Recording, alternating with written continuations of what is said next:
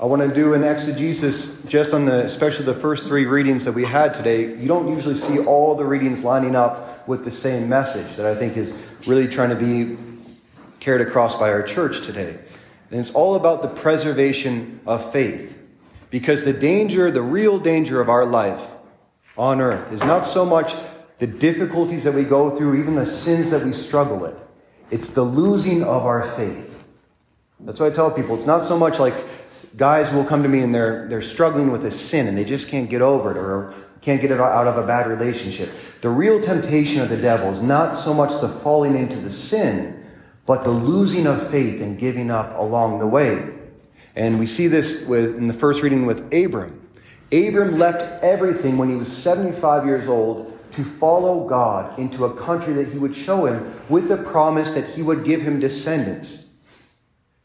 And we find him in this first reading in a place of waiting and of confusion of when is this going to come about. You know how long he had to wait in the desert before the fulfillment of the promise came? 25 years. 100 years old, which is pretty impressive to have your first kid at that point. But it was like 25 years of waiting for that promise to come. And what we see in that first reading, God says, look up at the sky and see if you can count all the stars and know that that is how your descendants will be. But the key line in that, we usually imagine him just standing up at nighttime and just trying to count all the stars up there. But a few lines later is the real revelation of what's going on here. It says, when the sun had set and it was dark, God made a covenant with Abram. So when he is standing there, he doesn't see any stars at all. All he sees is the blue firmament. And God is saying, you must trust that the fulfillment of my word is there. It's behind that. You just can't see it yet. You have to wait for me to bring about this promise. Have faith. And the second reading, St. Paul, he really compares two types of people. Those who live for this world and those whose citizenship is in heaven. And he said those who live for this world live for their stomach, meaning their immediate desires. And their minds are occupied with earthly things. But what's fascinating to me, he ends up calling them enemies of the cross. Why would he call people living in this world enemies of the cross? Because the idea of sacrificing what is good for me here and now, if I do not have a firm faith in what I'm sacrificing for, is crazy. That's why, celibacy in the priesthood is really under attack in our times.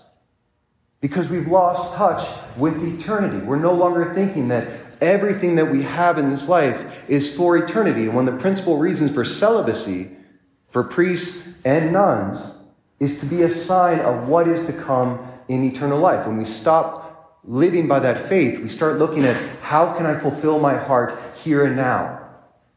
And that's when the cross and sacrifice become illogical. Versus those who live with their citizenship in heaven.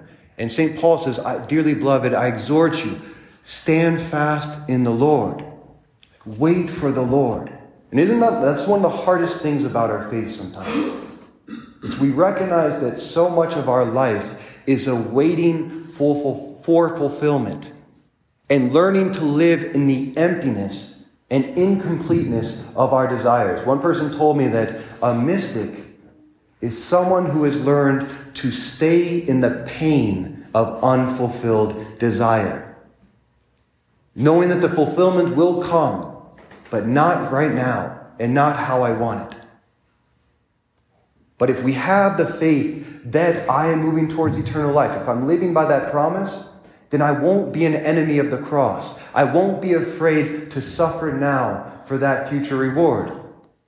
And the gospel is the culmination of these readings where Jesus, he brings the disciples, his three beloved disciples, Peter, James, and John, up Mount Tabor. And he's transfigured before them.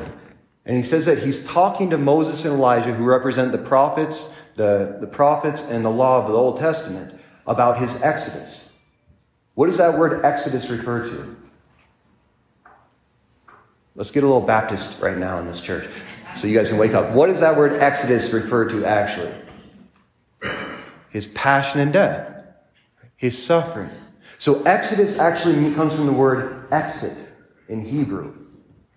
And so it was used with the Israelites when they had to exit out of Egypt, out of slavery, to find freedom with God. And Christ's exit is from life into death.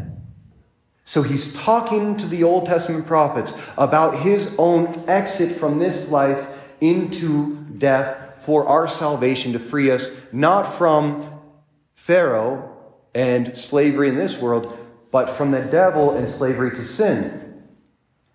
And the reason that Jesus took them up this mountain was to strengthen their faith, was to remind them that even though he's about to go up another mountain, Mount Calvary, where his whole body will be disfigured and he will truly die as man, to have faith that he is God. He gave them that vision to strengthen them. I don't know if you've ever seen a movie, hopefully you've seen The Passion of the Christ. Every Lent, I really suggest you watch it. We're going to watch it here on Good Friday, so you're more than welcome to join us for that. But there's a scene in it. It's really beautiful. You only can really catch it if you've seen the commentary. Mel Gibson talks about what he was thinking here. And when Christ has been nailed to the cross, they're on Calvary. You remember the moment when they flip the cross over? What happens when they flip the cross over? He hovers. Have you ever wondered why he's hovering above ground when they flip him over? And they do that so they could pound the nails over and just torture him more. But the whole focus of that scene is actually on Mary Magdalene. And you see Mary Magdalene before that shot happens, and she's hysterical. She's just falling apart on Calvary. But it was revealed to Anne Catherine Emmerich, a mystic who had many visions of the Passion, that Christ in that moment, when he was flipped over to be tortured, he allowed her to see him hovering above the ground. And that's why you see it from her perspective. And all of a sudden, a great serenity comes over her. Because she realizes he's allowing this to happen to him. So he gave her a vision of that hovering crucifix, of that hovering cross, to show her that he was in control and to strengthen her faith. And then after that moment, you see her for the rest of the time, she's no longer bawling and crying and losing herself. She's serene at the foot of the cross. So God will do this to us, give us these lights in the midst of our waiting to show us, I am in control of my own suffering and of your suffering. I know what you're going through, but you have to have faith in me. He gives us these moments of illumination so that we do not lose our faith when Calvary comes. So what does this tell us about life, about the nature of life? It's that life is a test of faith, of waiting for every single one of us. And in that time of waiting, St. Paul tells us we can become one of two people. We can become like those who lose faith and start seeking the fulfillment of their desires right here on earth. Or we can stand fast in the Lord and claim our citizenship in heaven. And what reveals who we are is how we're responding to the cross of Christ. Am I resenting the cross that the Lord has put into my life and trying to flee from it? Or am I embracing it with faith, with hope, that no matter what I go through in this life, I know that the Lord will bring this to a resurrection as long as I hold on fast to him. And I want to offer you right now the greatest weapon that we have to maintain our faith in the midst of our waiting on this earthly journey. And that is the Holy Rosary. You know, it actually means a lot to me because I got Phil Helbling back here. And I was introduced by his father back when I was in college to the Rosary. I was introduced to a lot of things. That was one of the good things that he introduced to me. I won't tell you about the other things. We were next door neighbors, so we had a lot of time to share memories. But he, back when I was in college, he was the first one to tell me about praying the Rosary. And I'd never prayed the Rosary in high school or anything like that. It just wasn't something on my radar at all. And it really got me when he told me about Our Lady of Fatima. the apparitions of Fatima in 1917. And Mary appeared to three shepherd children, Jacinto, Francisco, and Lucia. And every time she appeared to them, she'd always be holding the rosary. And she'd always begin by praying the rosary with them before any spoken word. And for 6 months straight, she appeared to them in 1917 on the 13th of every month.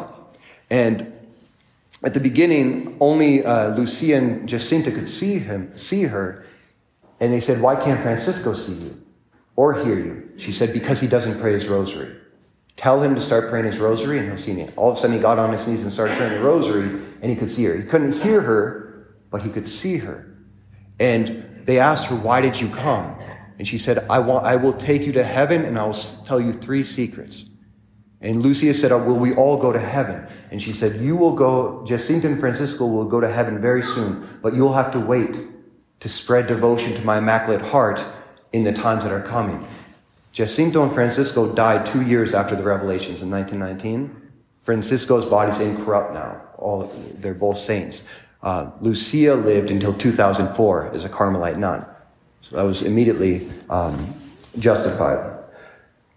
But what she said was, she promised them heaven, and she said, but Francisco would have to pray the rosary many times. And so he would just, from that time on, he dropped out of school, which understandable. I got like a couple of years to live, and I need to pray the rosary to go to heaven. I don't see any point of doing anything else at that point. So they said that he stopped doing anything else except like you'd go to the church and you just pray his rosary all day. But then, after promising them heaven, she then gave them a vision of hell. It was the second secret that she gave, that hell is real and many people are going there because there's no one to pray for them. And because the church, which was really fascinating, because at this time everyone just knew that hell was something Jesus warned us about. And yet it was in the 20th century, years later, where hell was just almost disregarded. You stopped hearing Catholic churches talking about the reality of that. And some priests even trying to deny that it's a reality. And Mary showed him a vision of hell and said, "Pray for poor sinners who have no one to pray for them. And see how many souls are lost because they're not being prayed for." And that's why at the end of the rosary, we got this prayer from Fatima. When we say at the end of the rosary, "O my Jesus, forgive us our sins, save us from the fires of hell, and lead all souls to heaven, especially those most in need of thy mercy."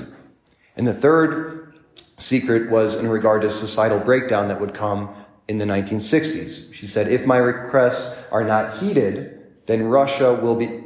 If my requests are heeded, Russia will be converted, and there will be peace on the earth. If not, she will spread her errors throughout the world, causing wars and persecutions of the church." And the main error in Russia at that time was communism. And so the errors of communism, of atheism, of social Marxism spreading all over the world would happen if we didn't experience a conversion. So when I heard this for the first time, number one, if you haven't looked up Our Lady of Fatima, take some time today to just read about those revelations and the miracles that happened there. Because what I ran into was I couldn't deny it. I studied them vigorously, and I thought, well, the Blessed Virgin Mary is actually appearing to us and saying the number one thing that I need to do to get to heaven is pray the rosary. What I came to realize when I heard about these revelations is that heaven is real, and I actually want to go there. Hell is real, and by the way I'm living my life now in college, I'm probably going there. And if there's something I can do, just one thing to change my life right now, and it's the Holy Rosary, I'll try it. So I was used to listening to music all the time when I'd go to and fro from college, so I just made the resolution. I'll pray at least one decade of the rosary every day, which is like 2 minutes long. And then little by little, I started praying just one rosary a day. And the greatest thing that happened when I started praying the rosary is, for once, I actually wanted to hear about Jesus.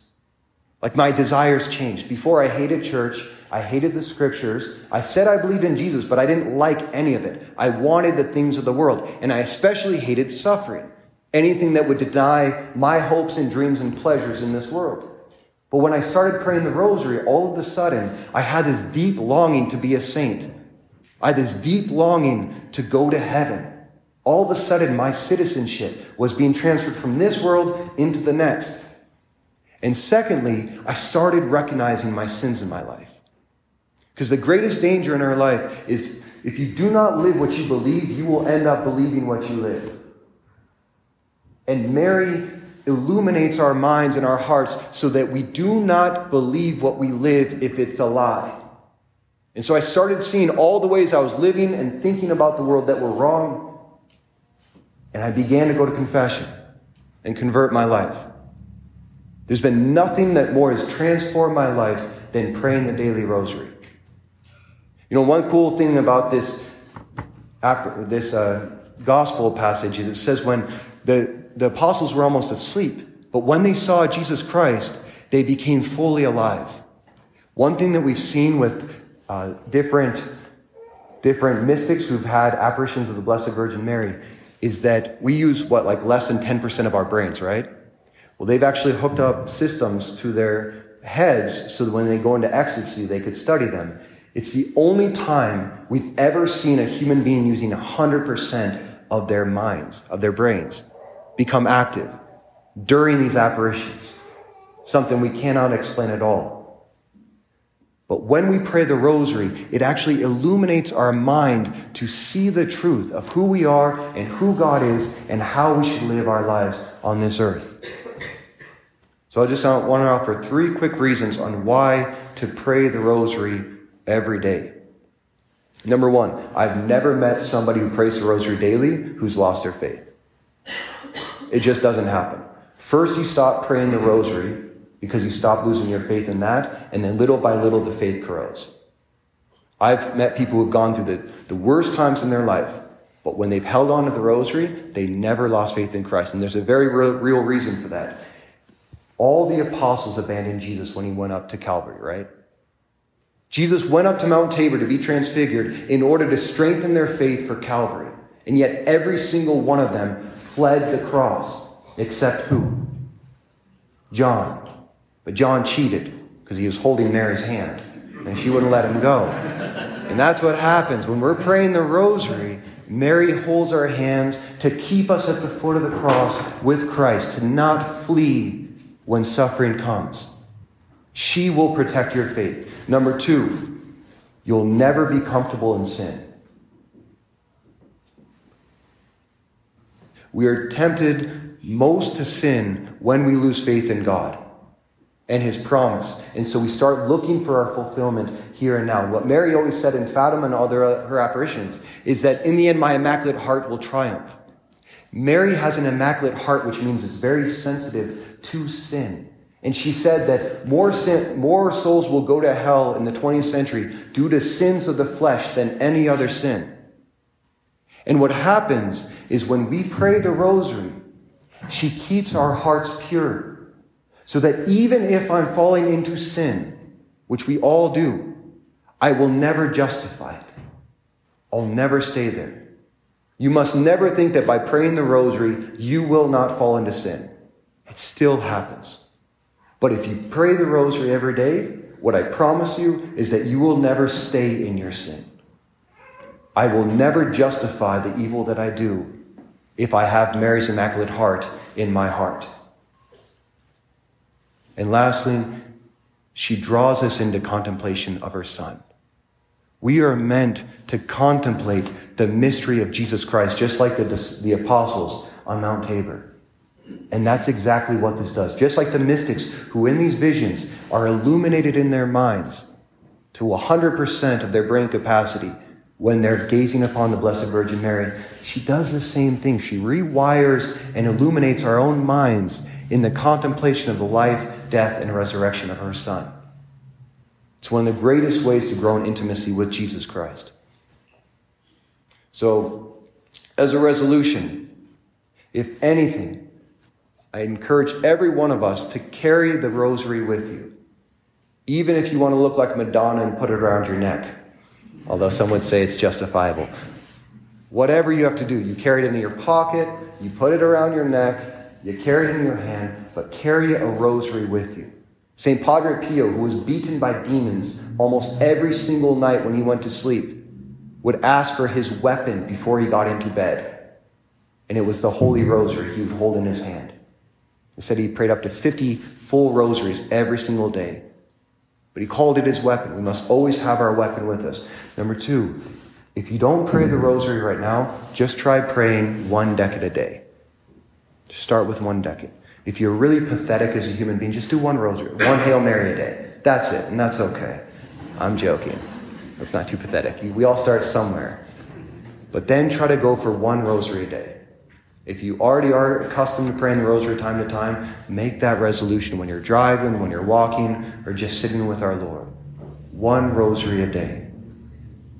Life is a battle, and the greatest thing that is at stake in that battle is the loss of our faith. And the greatest weapon we have to protect our faith in this time of waiting, in this time of challenge, is the hand of our Blessed Mother.